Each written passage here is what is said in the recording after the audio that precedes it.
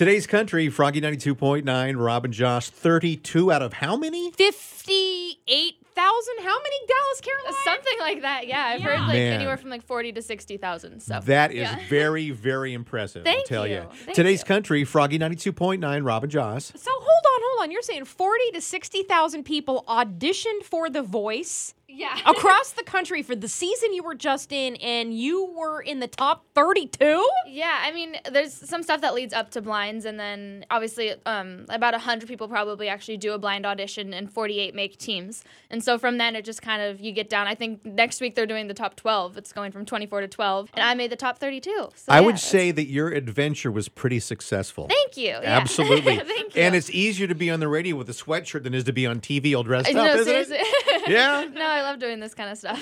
Cool. Especially with you guys. Thank you. So you got all the way up to Blake Shelton's team, and then you moved over to Alicia's team. You were in the knockout rounds.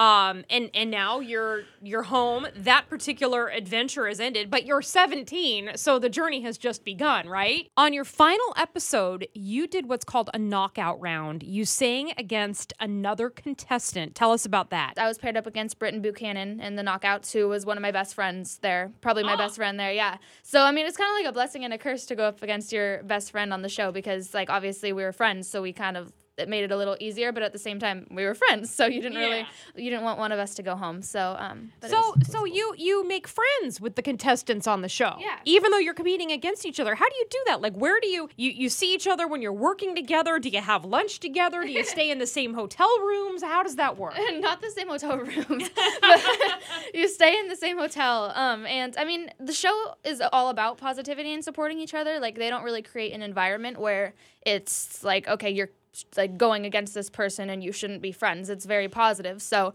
it's easy to become friends with these people, and you're together so much and you're all going through the same thing that, of course, you kind of make your friends and you all become kind of like a family, you know? After all of this, is there a favorite moment?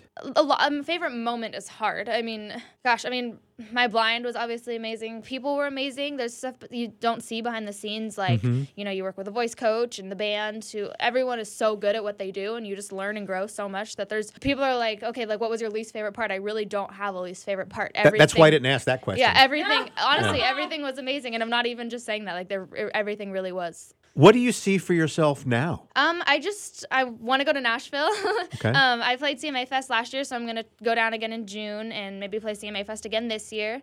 And just try to play live as much as possible. I'm going to release some original music soon and just keep writing and try to kind of show people what my original music's like and kind of create my own style. So yeah, I'm excited to show This you is guys. quite an experience to put under your belt, huh? Yeah, it really. Yeah. It's been wonderful, and I feel really blessed to have had the opportunity. So.